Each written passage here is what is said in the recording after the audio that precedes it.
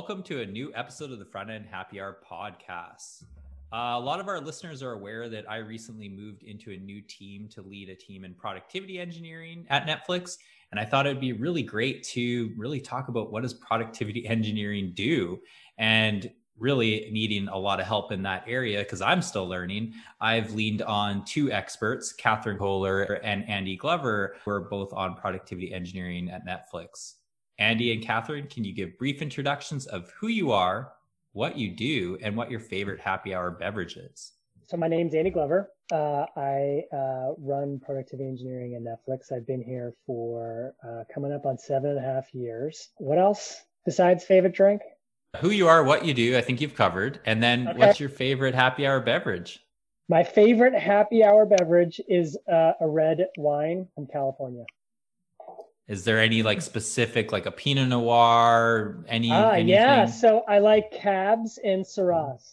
I'm Catherine Kohler. I have been at Netflix almost 5 months now. I report to Andy. I know I get to work with such a great group of people there. And I am running the not yet to be renamed Develop org that handles all sorts of local development and bootstrapping, adding security, adding real ease of use around getting up and going at Netflix so that our customers can focus on business logic. And what I am tucking into right now is called June Shine, which is a hard kombucha, and this is blood orange mint. So I had a box of this delivered to my house a couple of days ago. No signature required. Oh, signature required for those of you who are under 21. But yeah, that's what I'm doing today. Right on. I feel like anytime I've had alcohol delivered, the signature is required. Like they have left my house without dropping it off if I'm not there to sign for it. So you're lucky in that sense. Let's also give introductions of today's panelists. Stacey, you want to start? Stacey London. I'm a senior front-end engineer at Trello. Jem Young, senior software engineer at Netflix. And I'm Ryan Burgess. I'm a software engineering manager at Netflix. In each episode of the Front End Happy Hour podcast, we like to choose a keyword that if it's mentioned at all in the episode, we will all take a drink. And what did we decide today's keyword is? Automation, which is likely going to come up maybe a couple times, and we will all have our drinks. All right. I figured a good way to start the episode is really just hearing from each of you. Maybe it's not even in capacity of work, but probably is what makes each of you productive? What are things that help you be productive? Well, I guess as an engineer, I could say for me, it's anything that's I'm going to say it right away, automates away things. Cheers. Manually. So things like, I don't know, making, build processes really seamless and easy, or code quality checks, or anything that doesn't have to stop with a human. Another human has to intervene and do something. So that to me, it really, I think, helps get your code from being written out to production as fast as possible. Moving into manager land, it's really about optimizing your time and no longer automating anything that you're working on. This is a bad word. Cheers. It's a bad word. I know. So I've started using Clockwise, which is a great tool for moving my calendar around and creating consolidated blocks of focus time. And if I have that focus time, I'm a procrastinator. So I like to be date driven and have time to just get really deep into what I'm doing and not pop my head up. And then I also put things in front of me like carrots. I will not do this until I get through this work. And so that keeps me productive and it keeps me focused, because otherwise I tend to be all over the place. And you can get so randomized with time as a manager, as somebody who's juggling myriad things like household, home, kids, work, etc. I really have to focus during that time, and that's what makes me productive. Yeah, similarly, it's blocks of time and being really disciplined about, an hour here, 2 hours here. I used to feel guilty about blocking off time where I wouldn't go to a meeting or accept meeting invites, but now I realize that is my productivity gain. I think another thing is exercise from the standpoint of some sort of release so that you can focus when you do have those blocks of time. I know if I haven't exercised or done anything physical in a while, I think I just go crazy, especially in it's, I think, heightened in COVID. So yeah, exercise and then blocks of time where I can focus, which is no different, by the way, than when I was a programmer or, previous to people management, I was developing. It's like I always wanted those blocks of time where I could be heads down and not be interrupted. And it's same for, I guess any probably profession. Yeah, I think I'm going to echo a lot is just having that dedicated time, but also somewhat time to step away too, right? There's time when you just need to think. And so it might be going for a walk. I'm not great at doing that or making sure that I actually find the time to do it.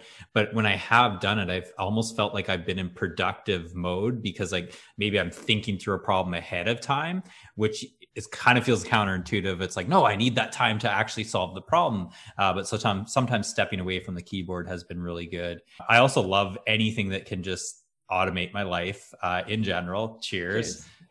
And that can be from tools that do it for the computer, but even just things, just even like, I love like smart home things, like just little optimizations that I just don't have to think about anymore. I'm always a big fan of like offloading that. So those are things that I do. Also time of day, I find I'm very productive in the morning.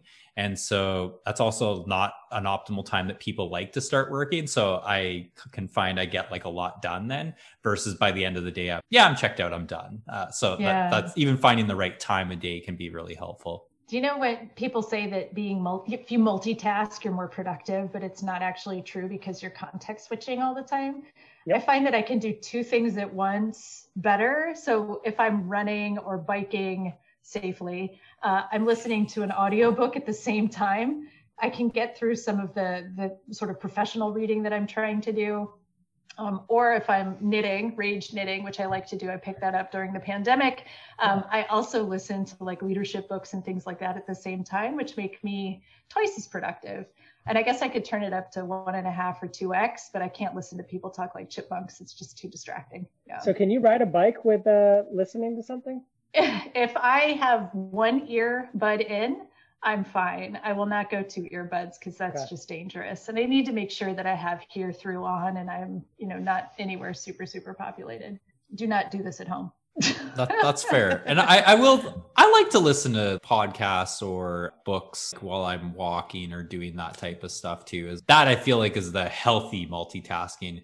When I'm in meetings and seeing Slack messages and Twitter and all that, that is not multitasking. That is literally like distraction city and I'm not paying attention. And that's frustrating. Right. I think more so in the pandemic, because when I went to meetings in person, I would take like a notebook just so that I could pay attention and not have the computer in front of me. So that's been something I've tried very hard to like do not disturb. And that's helped a little bit too. Absolutely. So what does it mean to have a company that has a dedicated productivity engineering team? And I know, Stacey, I think Atlassian even has some form of this as well. Yeah, I was going to ask, like, if we consider, because there's no team or like group called that in Atlassian, but there's definitely like platform teams. Or I was previous to Trello, I was working on the front end platform team. So we were working on tooling that helped build things that help developers be more efficient and get their jobs done easier. So I don't know if it's the same thing, but it sounds like it could be. It is definitely the same thing. You just need better branding. Yeah, I guess so. Put a little productivity in front of that and you're good to go. Well, and Netflix productivity engineering is inside of platform engineering. And what's interesting, given our previous conversation about, productivity tips, it's funny when I was in a situation at Netflix in a meeting where I mentioned that I was with productivity engineering and I was with some business folks. And they were like, oh, that's really interesting. We want to learn more about what you do and how you can help us. And I had to explain to them that, we're, our target audience are developers, not, directors seeking to make, contracts with, let's say, studios. And they were just yearning for like, but I need to be more productive. And it's just kind of amusing that I think all of us yearn for, help there. But in our case, we're squarely focused on developers. It's true. Yeah. And what does it mean for Netflix to have a productivity team? It means that we help our technical people get to their jobs faster and do their jobs more efficiently and effectively. So they can spend all of their time thinking about business logic, right? Whereas we're consolidating all of the bootstrapping, we're packaging up great end-to-end experiences so that, with a couple flicks of the switch, people can get up and running. And that's the ideal state. It's a little more complicated in practice. We do actually support some non-technical folks within Netflix because we also have with Ryan's team, source control management, but also Confluence, documentation, things like that. And so we do have a large group of non-technical folks that we also support with our offerings. I like that you said the target audience, though, is developers, because I think that that's like, it can start to get muddy if you start to try and make everyone productive. I mean, the goal is to make people more productive, but I think the focus is really helpful. Yeah, and Catherine hit the nail on the head with, business logic in that, every corporation at the end of the day wants, to produce value to whatever end users. In our case, it's our members, member joy, ideally as quickly as possible. And so from a productivity engineering standpoint, our goal is to remove a lot of those obstacles so that developers can be productive, on day zero. And that that productivity, I'm putting air quotes around it, could be, getting a feature out to, production, ideally on day zero. And that feature would then, obviously make our members even more happy with the experience of working, either watching Netflix or working with Netflix from a studio standpoint. How would you best describe a productivity engineering team being successful? Like, obviously making engineers productive is a good thing, but like, I'm curious how should we be thinking about that as like, what's the goal, or how do we know that we're being successful? Things should just work, right? And it shouldn't require a lot of hand holding. Things should be discoverable. They should make sense. They should get you set up and where you want to be with all of the necessary accoutrements, like security, scale, testability built in. And then once they're up and running, anytime we make a change to that underlying system, they shouldn't have to go through an enormous amount of pain to update, right? So we should be holding their hands or making migrations more seamless and possible for folks. I liken it to being a waiter at a really fancy restaurant. The meal just happens. It's not about like, oh man, this is cold, this is terrible, they're interrupting me all the time, what the heck is going on? You leave feeling good about the experience, and you kind of have some impression that people were helping you in the background, but you could still focus on your conversations with the people you're hanging out with, and it's just an overall great experience. We're that support staff, right? We're the folks that are sort of building that great experience for people. I really like that analogy, because it's really like great service is when you don't really think about it. It's when it's bad, you're like, oh, that was bad service. So it's like, I like that. That's really good. By the way, Catherine is the queen of analogies. I suspect that should have been like the drinking thing, is like when she makes an analogy. I think that's going to be the first of a great many through this. Queen of analogies and mixed metaphors. Oh boy, we're in trouble. I think it's also worth pointing out that productivity engineering at Netflix is somewhat of a new development, in that, so we've always been, or I should say, there's always been a platform team, but productivity engineering as a formalized organization was only created, I want to say, in the last 3 years. The developer experience at Netflix, I think in the beginning was the amazing restaurant where like you got like, a 5-course meal that was just absolutely delicious. But as the company has grown in terms of scale, complexity, people, members, that 5-course meal is still, I guess it's still 5. I'm going to kill this analogy, but like the break in between, like you're hungry in between the waiter bringing that meal. And so your experience at the end of the day isn't all that great because you're like, I'm hungry and I had to wait forever to get that other, thing. So in the last 3 years, we recognized maybe we should formalize a group around productivity, because there's some low-hanging fruit there in that our developers at the end of the day aren't as productive as they could be. So when we think about the experiences, it's how can we connect our products and make the let's say the transition through the SDLC a lot easier. Catherine introduced herself as running the develop org. We think of the SDLC as 3 pieces. There's like local development. That's everything in Catherine's org. And then there's delivery. Like, how do you get that thing, whatever you're working on, into an environment? And then there's like observability after that. Like, how do you know it's running and what do you do when it actually breaks?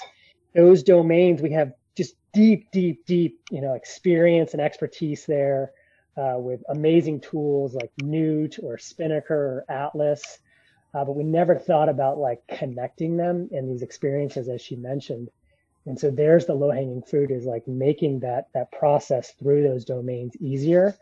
And there's a lot of work to be done, and I'm sure we'll hit on it. But the evolution to get to productivity engineering, I think, is instructive. All right, Andy, you said a couple things there that you're going to have to define. Like, what is Spinnaker? What is Atlas? What is Newt? So I'll start with Newt. So Newt is, it stands for Netflix.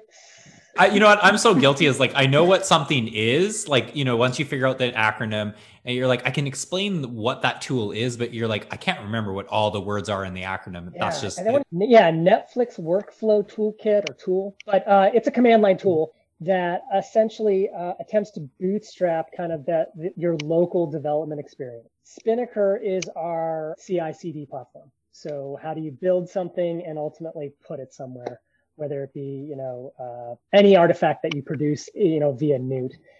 And then Atlas is our telemetry platform. So you want to get metrics from your application, your library. Atlas has got it for you. Which, speaking of which, I've used Atlas many times to debug things, or just like, especially when you have a production issue, that's the first place you're going, is to try and get those metrics. Stacy, I'm curious too, is like, there's similar tools within Atlassian too, but like, does a lot of this, when you were on the platform developer team, was this a lot of similarities between that? Well, Atlassian builds a lot of like productivity tools, I guess. Oh, weird. What do they build? Yeah, I've never heard of them. Yeah. so we have some of those. Yeah, we got like CI/CD, products and stuff. So we have like pipelines, doing getting code out to production. There's also a lot of tooling that, we don't necessarily build in-house. There's observability tools or, things that help you monitor logs easily. We're using, industry tools for that, like Splunk and Sentry for errors. And those kind of tools some of those are, bought, but there are like inbuilt, in-house built stuff too. Like we're doing, as an example, on the front end platform team, there's this concept of like a monorepo. So a lot of code in a single repository, a lot of multiple apps, multiple projects, and so there's a lot of custom tooling around that to make that work well and be efficient, make it so that you can work efficiently as an engineer in this large repo. And I think that's the case in some other bigger companies that have this concept of a monorepo.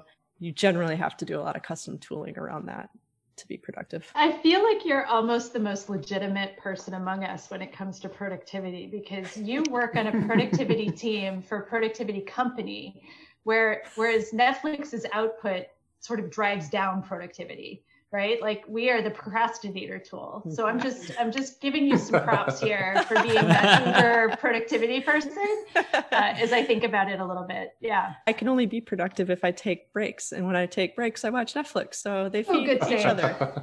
It's just a nice little ecosystem there. I love it. I think the whole productivity, the idea of it is fascinating, because especially as we all mature as engineers, we understand engineering isn't just code. You graduate school, you get out there and you're like, you see coders in the movies, you're like, what is it? It's like, oh, this is multiple screens and the 2 keyboards, maybe 3 keyboards, who knows? And you're just cranking out code and all this stuff. But we get older and we mature, our organization mature, and we realize actually there's 2 parts of engineering. There's coding and then there's operations. And operations is oftentimes the dirty word. Like people don't want to do that. They look at documentation or tests or making the developer experience better as part of that's someone else's job. Like I'm here to code, but increasingly, especially at Netflix, we're seeing like, actually, no, there's a lot of value in making 10 engineers more efficient rather than you just cranking out a few lines of code. The whole area is just fascinating. And as an industry, we probably need to focus a bit more on it, because we spend so much time, and every talk I've ever seen is on, what's the latest design system? What's the latest front end tooling? What are the browsers doing? But no one says like, hey, here are these steps we implemented, and our team is now 3 times more productive than they were last year because, I don't know, we started documenting our processes, or we opened an internal Stack Overflow, or things like that, you don't really hear that much about it because it's not sexy. It's not directly you shipping code. It's about making others more efficient, and that's just not conversations we're having. So I think it's a really good topic. I love what you're saying there, Jem. And I think about it is it's interesting too, is like we're talking about companies, Netflix, Atlassian, fairly large companies, and they have actually now have teams dedicated to this. I've been in companies where it's very small and you always have maybe like one or two engineers that are just passionate and they just take that on, and that like they're amazing for doing that. Like they're just like, they're taking that on as an extra thing. But it's really cool when companies start to say like, no, like this is a thing and we need to have more dedication, and we are getting value out of this for like, we're able to scale. And that's essentially what's happening, which is really cool too. So hard question, or to the group, at what stage should a company think about implementing some sort of productivity organization?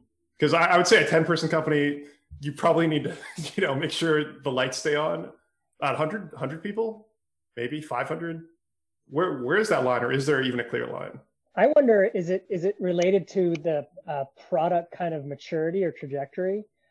Only from the standpoint of, because I was thinking about what Ryan said, when you're in a small company, there's always someone really passionate about that. And previous to Netflix, I was at a startup, and I think maybe I was that passionate person that was like building that productivity stuff, but it was very narrow-minded and kind of focused on like, let's say, certain aspects of what I found painful. Once a product kind of gets into people's hands, and you've got the demands of like, it's no longer beta, it's actually like, let's say it's legitimately being used and it's scaling from that standpoint. I think we started to hit some kind of walls, and I wonder, productivity went down, right? Because you had to be aware of all these things, so to speak. And we should come back to what does productivity mean in the context of development. But I suspect even that startup, and that was fewer than 20 people, could have used maybe not a formal organization to your question, but at least someone like formally looking at like, how can we ensure that we're still acting like a startup and moving fast, but aware of, as you pointed out, operations start to make things a lot more difficult, once you get to that stage. I agree with that. And I think that at that 20-person, and this is 20-person tech org, not 20-person company, right? Like 20-person tech org, you start to buy, you don't build, you start to buy, you start to take a look around and see where the scale is and where that infrastructure is that you can take off the shelf and maybe modify. But I think that if you don't do that, you have all of these folks within the individual teams doing this glue work, right? Thinking about how does it all go together? How do we do automation? How do we, make sure that our systems Cheers. Sorry, I had to do it. How do we make sure that and you don't want to do that in a silo, because then you have a bunch of different frameworks that are half baked coming out of these groups, and your overall efficiency just takes a nosedive, right? And so people have to be really judicious about, what is that last responsible moment before they start investing in this more central team. But I think I love what you said, Jem, about ops and development and that mashup. If people start thinking more proactively about their own productivity and how they can force multiply, like that is a serious leg up on the usual route to development. Maybe it's not like the number of people, like even, like I like Catherine, you said like 20 people. That seems like where you have maybe someone more dedicated to it. But I think it's also too is when like I've in the past have created something where it's like, it's helped me in some way. Like it took a pain point off of me, and then like others start using it. And that's when it starts being like, do I have to support this now? And now that's a tax. Like, it's like, I think when it starts to be that, when something's been created and someone's having to invest in the support and iterating on it, that's when it's like, maybe that needs to be a bit of a role. Because I know there's times where I've built something that's like janky, it does what I need to be done, but then others start using it and I'm like, oh, that wasn't exactly how I intended it to work. And I don't have the bandwidth to build it out to scale. Yeah, or maybe like you have like two teams. You're big enough that you have like two engineering teams working on something, and there's like the passionate person on each team that wants to do productivity stuff, and like two people start to like try and automate something at the same time that they're both trying to solve the same problem. Like at that point, it's like, oh, cheers. Maybe we should have like cheers. Cheers. Cheers.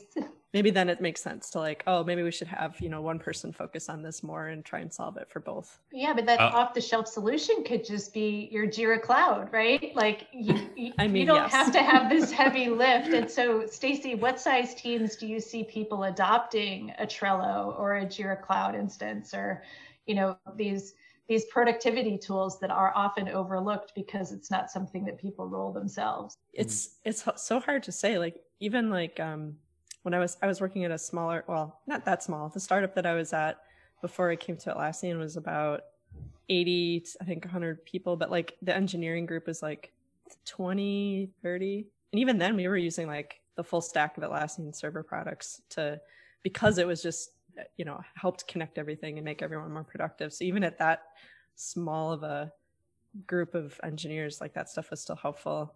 Trello is interesting. That's like productivity for any like one person to big companies that are using it. So that's kind of an interesting, it's a little more unique in that respect.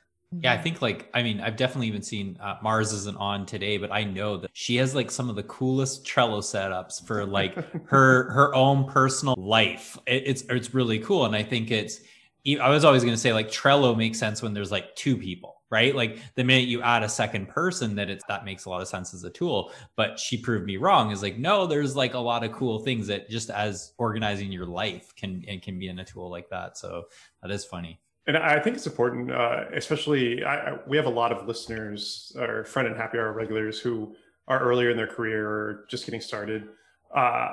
It's important when you're looking at a company to evaluate the leadership in this lens. There's many ways to evaluate a leader and where you want to go. But one of them is, do they respect the productivity? Do they understand that the mythical man month, which is butts and seats equal more code, which is not at all true. I've seen a lot of that, and some symptoms of a unhealthy culture is that belief that if we just hire more engineers, more stuff will get done, which of course is not how it works at all. What I look for personally is people that do respect that in terms of, okay, my engineers we're not getting to the point where we want to be. We're not building features in this instance as fast as we want to. What are the blockers on that? And historically, what I've seen is people are like, oh, the engineers aren't working long enough. They just need to work a few more hours every night. And again, the antithesis of productivity versus actually, it turns out, they need their own space. That's really what they need. They're right next to sales, and sales is on the phone all day, and the engineers are getting distracted or something like that. I really think it's a valuable look at an organization if you think about that lens about the leader's job is to help you be more productive. They can't do the code for you, but what they can do is clear away all the extra process and tooling that doesn't work and cruft that gets in the way of you and doing your job effectively. Yeah. I had a general manager ask me to cut my team's estimates in half so we could get twice as much work done.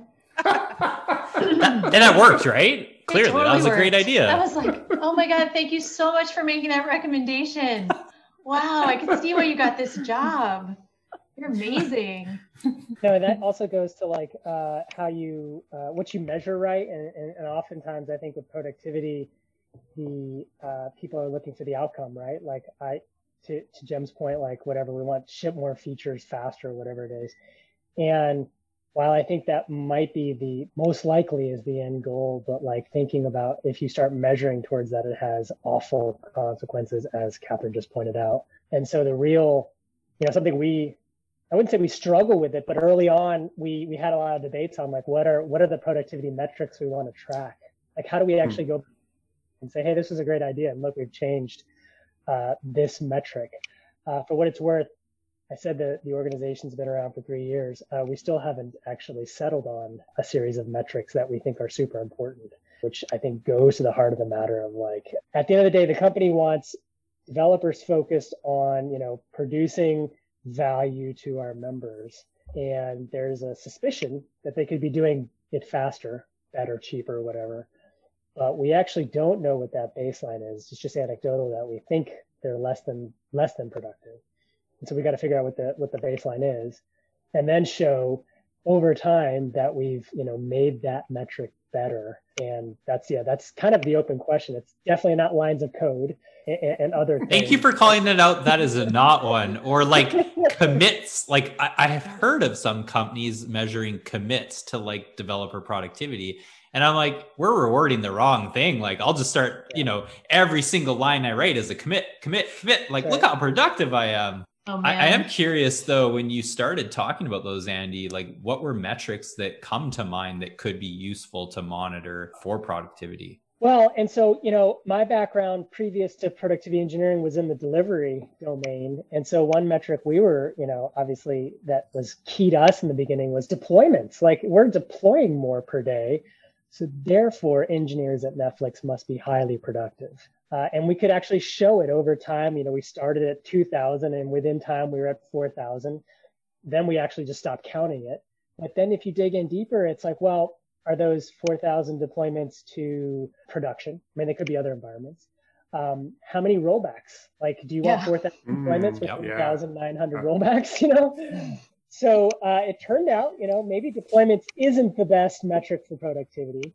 And I think Catherine, we've talked about this. I think what we largely believe it is, and it doesn't have a good name. Actually, for a long time, we thought it was velocity. But turns out, velocity is problematic in that, like, well, what if, I'm part of a team, maybe I'm in like a financial application that's dealing with PII or whatever, basically people's money. I have to run very long tests to ensure that I don't mess that up because the consequence of messing it up is detrimental to the business. So I may, be able to produce a feature like integrate a new billing, partner, but then to test it, it's going to take hours or days or months. And so is my velocity then like a month to get that into, in front of users, as opposed to maybe on the UI team, they can put it out in a day. And so we actually started talking, and then there's lead time, right? So the business comes to, an engineering group and says, we want, the green button on the top left. And at the end of the day, the business just wants to they want that in production tomorrow or today, right? So it's that, but there's that lead time for everything that Jem alluded to is like before coding, there's like, a bunch of conversations and maybe some design. And then eventually it hits a developer who actually is going to put that green button. And then there's everything after that we just talked about. So lead time is factor in there, but velocity is likely not it. And so at this point, the working, thing that Catherine and I have been talking about is, and Ryan, is essentially if we could get a baseline for how long it takes a developer when they show up at Netflix to push to production or put a feature in front of an end user. How's that? Get away from the delivery part. If we knew what that was, then there's something we could, and that ignores lead time, but then we could measure it and then say, okay, like right now across the company, let's say it's 2 days and our goal is to get it to the first day or something like that. But that's a working theory. And I think we'll likely either get proven wrong or learn a bunch of lessons as we start to measure that more concretely. Yeah. That decrease in cycle time and that also customer satisfaction, right? Yep. You have a couple of really nicely worded questions that you ask people consistently through time, and you sort of, correct for good days and bad days, but really pull that information in and figure out, are we reducing your toil? When you think about using our tooling, does that put a happy face on you, or are you like, oh, here we go again, right? Well, that goes back to really important. You mentioned experience, and that's exactly it. It's couldn't agree more. I also like the onboarding factor of an engineer jumping in is there's so many factors, which it's hard. You've got this flood of information coming at you. And I even think back to, I'll use Jem's first day or a couple first days at Netflix, getting set up on the environment. He ran into this weird issue that was so bizarre, but it costs I remember helping with that. It was half a day just to track down this one really weird issue. And funny enough is if I remember correctly, Alex Liu, who is now in the productivity engineering group, which is in Catherine's team, who ended up helping us solve that. But those types of things that delayed his productivity by hours or almost a full day just because of this one little issue. And so if you can make that to get like that much easier, I think that's a really good way to measure some of that early onboarding. And taking a look at our support volume too, right? Like how many requests are coming in for people and what are the nature of those requests? Is it table stakes or is it like really tricky, like 1% questions? You can tell how well you're doing as a productivity org simply through that window. Time it takes to get set up with your development environment. And then once it is running, how long does it take for the build? Let's say you make a change for, whatever tooling you're using, say, let's say it's doing a Webpack build or something. How long does that take to happen? And so how long are developers just sitting there waiting while that happens? And then multiply that out times, their whole day times X number of engineers. You can start to get like some numbers there, like, oh, if we made, the build time much more instantaneous, we're saving, thousands of developer hours, over time. Those kind of metrics seem healthy because it's like, there's nothing bad with that being faster. Oh, and that's something you can easily track too. Like when a build kicks off to when it's done. And then you can start to really pick at like, why is this slow? And you can start to figure out why it's maybe causing that and fix it. And then start to see that come down, which is that's a valid point too. Right. And then also really having a healthy culture on your team so that people are not trying to gamify these metrics. These metrics are a tool to help you help the customer and to understand how effective we are being at our job, right? Don't over-index on this one thing and then just go super hard at it and then think like, I'm done. It is just a tool, just like everything else. One thing, with build times and, let's say build or deployment frequency is we categorize those as proxy metrics that gave a signal of like productivity in a certain area. But again, the bigger picture was cycle time. If your build time is, if you speed that up by like whatever, it used to be 5 minutes and now it's 2 seconds, that's a win in that domain. But then it turns out, it's deployments that's the big, it takes 2 hours to get the thing into production. So like what, let's look there as well. And Catherine and Andy, you both mentioned this and it's underrated, so I'll mention it again. You ask developers their sentiment on their own productivity, which is totally missed by so many people because you're like, oh, Stacy, we built this new tool and it interacts with this whiz-bang tool and you deploy in seconds. Don't you feel great about it? And Stacy would say, no, I didn't know about it. I don't know how to use it. The interface is confusing. And that happens so often because we built all these great tooling and we have this process and you're like, it's beautiful. We are done. We can go on vacation now. And it turns out developers aren't any more productive. They're actually more frustrated because now there's 6 tools to do something. And if you had just gone out and asked them to start with, how do you feel? What's your sentiment about developing within my organization? And that like right there will cut to the heart of it because engineers, when it comes to coding, will be very honest. And if something's blocking them, they will tell you very quickly. I think a lot of larger companies don't like to do that because it's more work. It's much easier to measure commits or deploy time or pull requests or lines of code written because those are discrete metrics. And you're like, oh, we're down 33%. We must be doing our job or something like that. When it turns out, actually, people are just, writing less code or they're shipping more often, even though it's more bugs, things like that. So I think that's really important is to remember the human side and the operational side in all of these when it comes to metrics.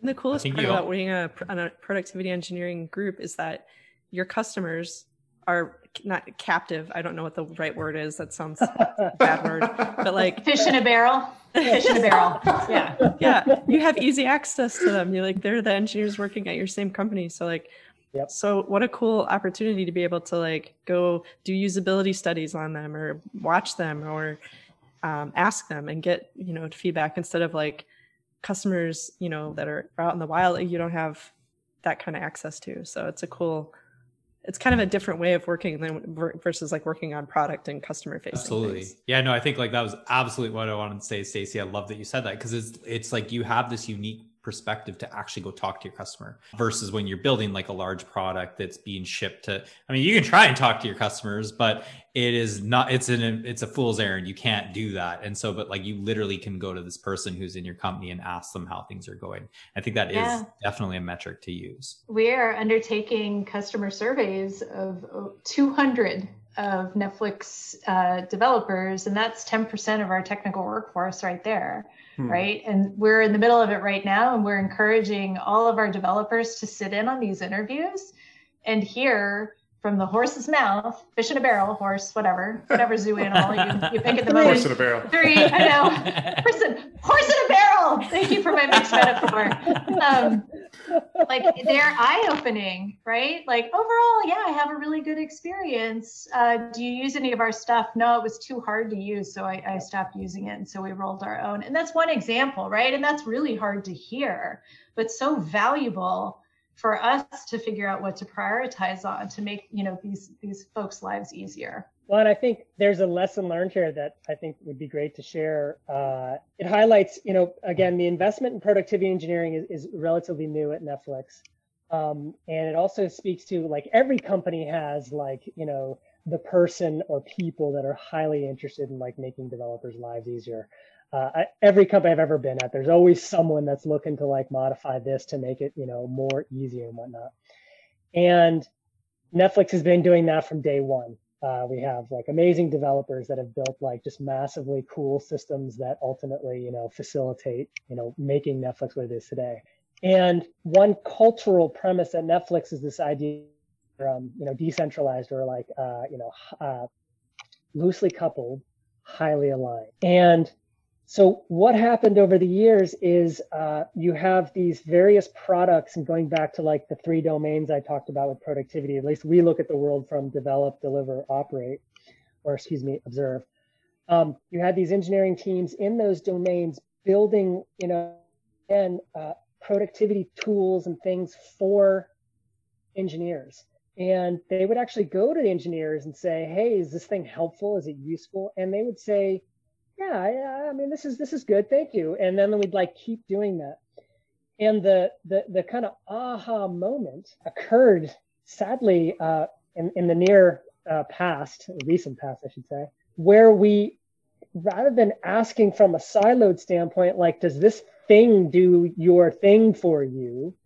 And Catherine hit on it. It's what's this experience like when you come to Netflix and your whole day spent, working on features. How is that working for you? And it was this aha moment when we realized has a huge room for improvement in that they, a developer would be in this thing and they'd get their job done. And maybe they were happy, maybe they weren't. And if they weren't, they let that team know. And so that team optimized that thing. And then the developer would then jump over to this thing. And it was the same process repeated, N time.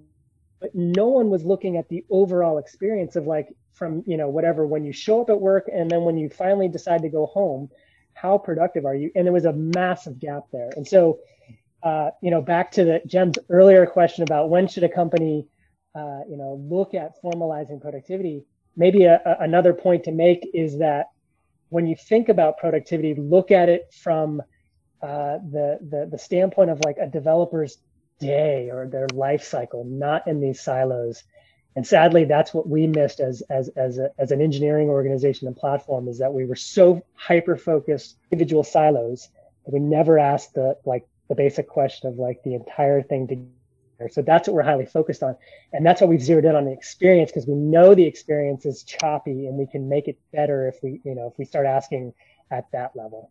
What are some of the challenges of being a productivity-based engineering team? What are some of the challenges?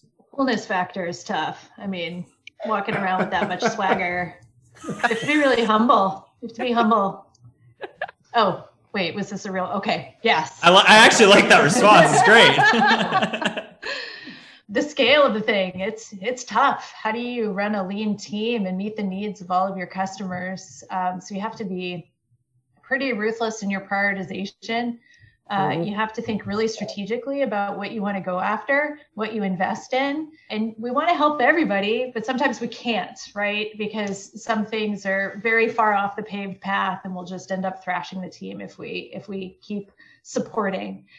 So I would say that push-pull of what do we support, what do we not support, how do we go after the right thing, how do we place bets in the right places that will pay off down the road, how do we build a nimble company that can adopt and address things like moving from streaming to studio, right? How do we not just pigeonhole ourselves. So I think that's really challenging, but I think that's also where all the fun and the opportunity is as well.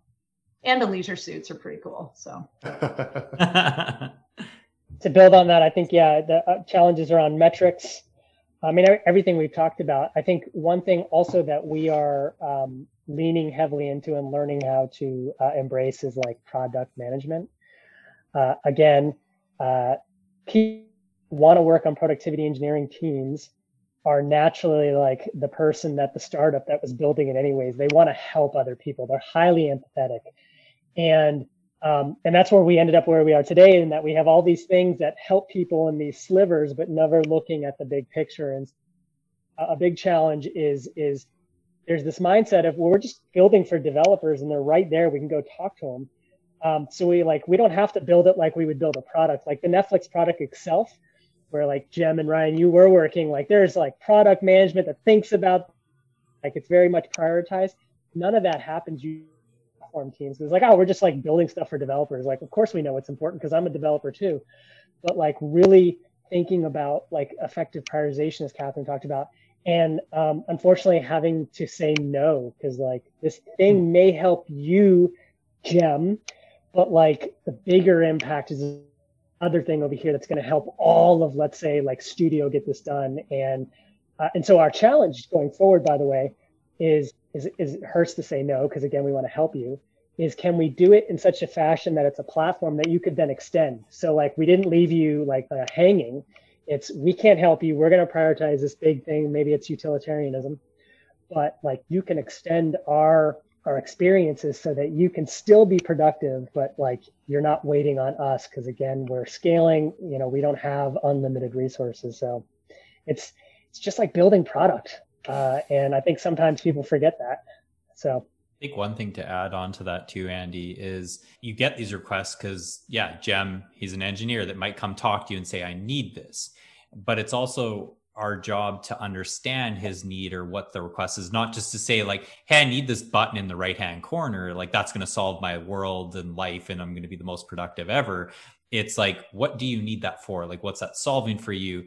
And then also understanding maybe there's 5 other requests that are very similar. And so how do you think about that more holistically too? And then there's your impact too. It's like, you're not just solving one off, like every, and just being a team where you're like, cool, got a request, I'll do it. Another request comes in and do it. It's more holistic and thinking strategically around that, which can be challenging. I think because you're having that customer who literally just asked you for it. Whereas on the product of like Netflix or Atlassian, you're not necessarily always hearing those like daily hallway conversation of like, hey, Ryan, go fix this for me. Or that doesn't happen as much. So I think that adds to the challenges too. Yeah, we want to build this really nicely paved, banked on-ramp onto a beautiful highway that a lot of other people are on. We do not want to build speed bumps, walls. We are that nicely banked on ramp, right? Where you can come up to speed and you can get where you need to go. The analogies, Catherine, I love it. You said this and I want to highlight it again. One of the problems I imagine you having is if you, Andy and Ryan, if you do your jobs correctly, people won't be sure you've done anything at all. Yes. And I imagine at a certain level, you have to justify your value to the company because you say like, oh, people are so much more productive, blah, blah, blah, blah, blah. But you talked earlier about the difficulty of measuring that. And then, but let's say somehow you get to 100% efficiency, you all are crushing it. Me as an engineer, I'm gonna be like, what do they even do over there? Like, I don't have any problems being productive. And it's because you did all this work. So I imagine that's probably an issue with any productivity engineering organization is people don't understand what you did. And only when things are going wrong, then they start blaming you. Like, what are they even doing over there? Yeah, we have to be confident people. Sorry, I have one last question because it's just like such a fascinating topic. How do you balance that? You want to build tooling and establish processes and make people more productive, but how do you stay adaptable for the future as well? Because the tools you build at say 2,000 engineers probably won't work at 20,000 engineers. And how does an organization do you stay on top of that and realize you're not being, you give people flexibility, but you want some standard and rigidity in the things you implement? For us, it's really like up-leveling the layers of abstraction. So when those changes do come, we can make them seamlessly. right? You're interfacing with this level, and we're being intentional, and it's configurable, and it's extensible, and it's composable, right? So that we can sort of change the landing equipment while you're flying the plane. In fact, we've already learned that lesson. You know, you mentioned when you go for 2,000 to 40,000, I think you said. So Netflix, I guess when I got to Netflix, there were fewer than 2,000 employees. So I don't know how many of that was engineering. We'll say it was less than 1,000. I think engineering now is more than 5,000 or 4,000, 5,000 ish. I think it's about that. Yeah. So we went from 1,000 to 5,000. And when we had, let's say, in the productivity engineering kind of things, or the productivity suite that we built, exposes, still some of it's around today, all the low level like primitives, infrastructure primitives. And it made that, let's say, generation of the company highly productive, because they could, like, you know, turn the knob and switch the switch, you know, whatever, flip the switch. But it has created a challenge for us in that, like, we want to evolve the technology stack, and that requires a massive migration, like either hands-on or, like, you know, getting in people's basically priority queue, and being like, we need you to prioritize, like, getting off of this old thing this quarter because we want to kill it. That's really hard. And so to Catherine's point, is spot on, is we want to raise the level of abstraction so that we can change the engine on the plane while it's flying, rather than asking them to land it, deplane, change it around, and then get back on, because that just doesn't happen with businesses, right? I mean, Atlassian, Netflix, we're all moving at the speed of light, so to speak, or speed of innovation. Oh yeah, there we go. Whole Silicon Valley there. I love it. So yeah, it's just like, we want to raise the level of abstraction, and that's going to take time, and it's going to be painful, but we are confident it'll pay dividends, on the backside of that. Yeah, it's going to be good painful. It's going to be like gym pain. You go work out and you're like, yeah, I did something. We're moving mountains here. Great segue into our picks. In each episode of the Front End Happy Hour podcast, we love to share things that we've just found interesting and want to share with all of you. All right, Dem, you want to kick us off with your picks? Sure. Today I have two picks. The first one is a TV show, not a new one. It is a Netflix original outside the United States. It is Star Trek Discovery. I had started it when it first came out because I am a Star Trek fan, and I was turned off by it because I was like, "This isn't Star Trek. This isn't Picard and like these noble ideals he's espousing. This is totally different. This is more modern."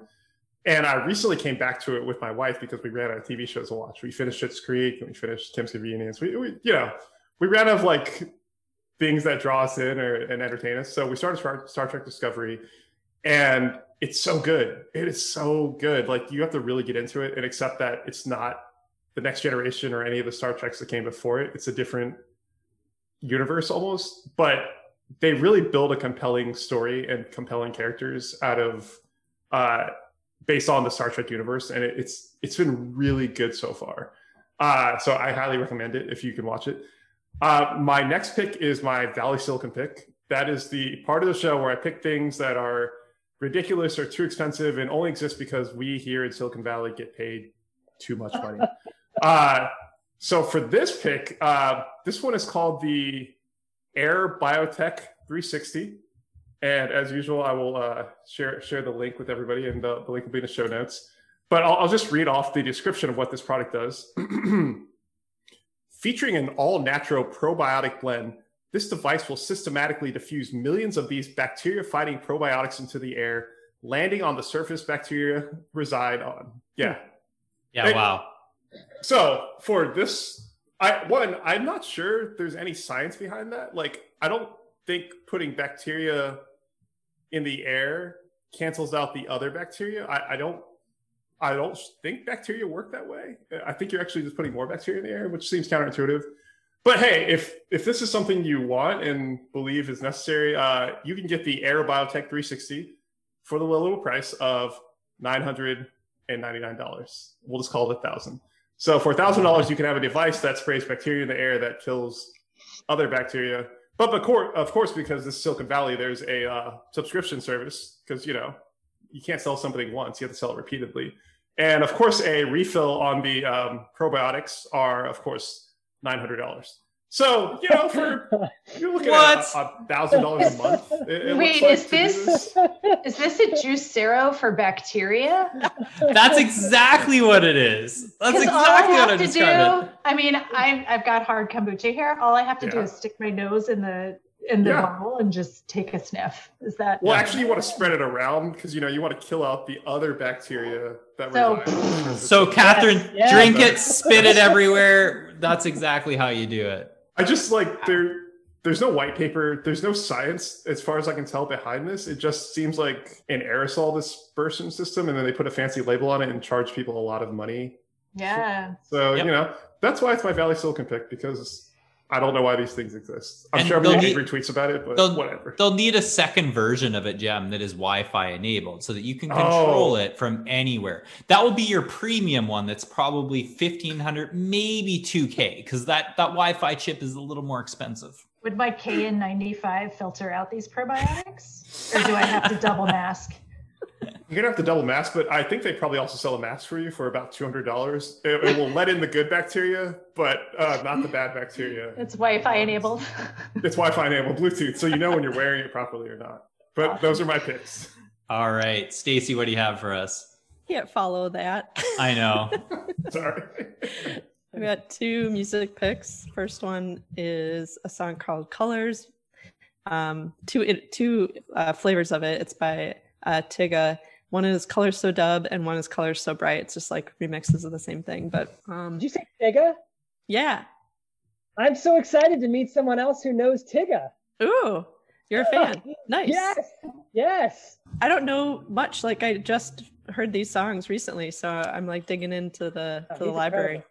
Oh gosh, this is exciting. We got to talk more about this offline. Awesome. Good. Yeah, these particular songs, I guess he must have like maybe lost someone that was inspirational to him, so they're kind of inspired by that. And then just really dancey, fun songs. And then the second is 6,000 Feet by Bonobo and Totally Enormous Extinct Dinosaurs, which is one of my favorite named bands of or groups.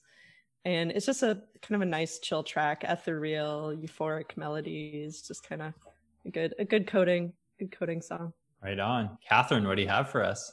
I'm reading a book called Accelerate, and it's not just because I'm sucking up to my boss, but it is legitimately about building and scaling high-performing technology organizations. And I picked this up a couple months ago, and it's aptly timed for the conversation today and for anybody who's doing productivity.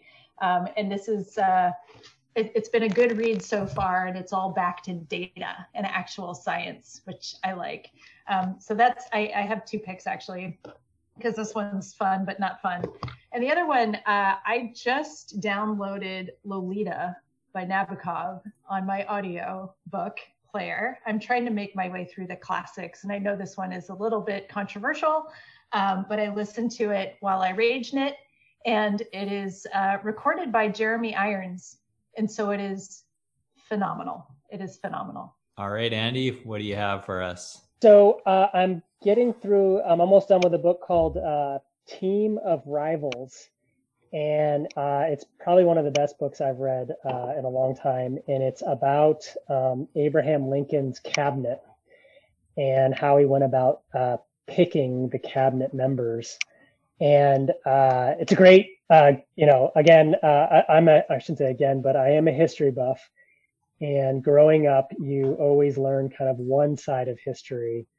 But as I've, on my journey as an adult, I'm learning more and more about history and seeing different sides of it. But this is a really interesting book in terms of how actually of a good person when it came to leadership, Abraham Lincoln was, in that his cabinet was full of people that actively did not like him.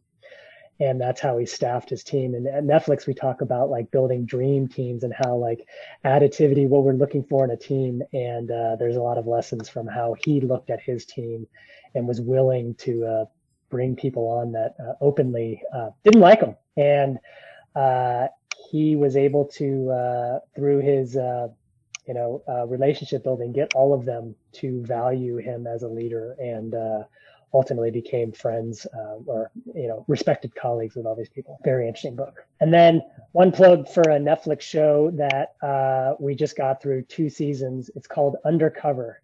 And it's produced in Belgium, so I had to watch it. It's spoken in Flemish. I don't speak Flemish, so I had to watch it with subtitles. Really, really good story. And it's the first season's based on a true story of like an undercover operation to bust a drug dealer based out of Belgium. Really good story.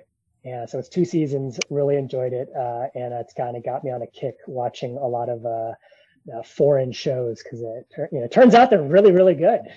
All right. Well, and I have 2 picks as well. I feel like this one is a nod for Stacy a bit, and also for productivity in general. Jem and I the other day made a Netflix engineering Spotify playlist. And I mean, I think some of the songs on there are probably inspired in some way by Stacy anyways. So awesome. I feel like you've inspired Jem and I that way. So we quickly just threw this together the other day and we tweeted it out and shared that. So I'll put that in the show notes.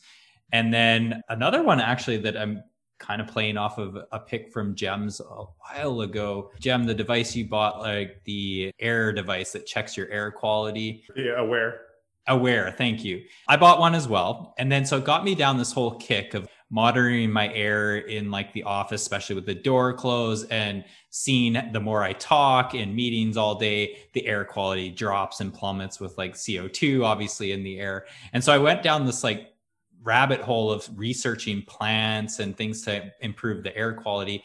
And I came across a plant which is very good for air quality. It is, and the name is amazing. It's the mother-in-law tongue plant. It's just a really cool plant. It doesn't take a lot of work to manage it either. Like I think you have to water it every 2 to 3 weeks. Unlike your mother-in-law. Yeah, unlike my mother-in-law, exactly. Hopefully she doesn't listen to this podcast. But yes, it was a very cool plant. Looks good too, but it is supposed to help with your air quality. So I thought that was a good add-on to if you got the Aware that Jem suggested a few episodes ago. That's also the snake plant. It is also called that. I went with there's the 2 names, but I was like kind of like mother-in-law tongue. It sounds pretty interesting. So that's awesome. I really think people should get air quality monitors. Like I know, I'm anti-smart home all around, but for instance, now my window's closed and my door's closed because we're doing a podcast. The CO2 levels in my office are extremely high right now, and I can mine are really bad right now. Yep. Yeah, if you've been talking for an hour, you're just putting out a ton of CO2. And it messes with your cognitive load. So speaking of productivity, this will help. Yeah, there you go. That's a good added one. Plants, air quality, it will make you more productive. All right. Well, before we end the episode, I want to thank Andy and Catherine. Thanks so much for joining us and sharing us full of knowledge. It was a pleasure having you both. Where can people get in touch with you? So thank you. You can get in touch with me on Twitter. I'm A Glover. Thank you so much. This has been awesome. I would like to say that I'm on Twitter, but I'm not really on Twitter. I mean, I have a Twitter account, but I have 3 posts since I signed up, so it might not get a lot of traction. But you can try KEJ Kohler, or at KEJ Kohler is my handle. And I'm sure they can find you on LinkedIn, where all those types of things. Yeah. Yeah. Old people Facebook. Feel free. Find me there. The Facebook. The Facebook. Yes. Thank you all for listening to today's episode. You can find Front End Happy Hour at frontendhappyhour.com. Subscribe to us on whatever you really like to listen to podcasts on. And you can follow us on Twitter at FrontEndHH. Any last words? Automate all the things. Cheers.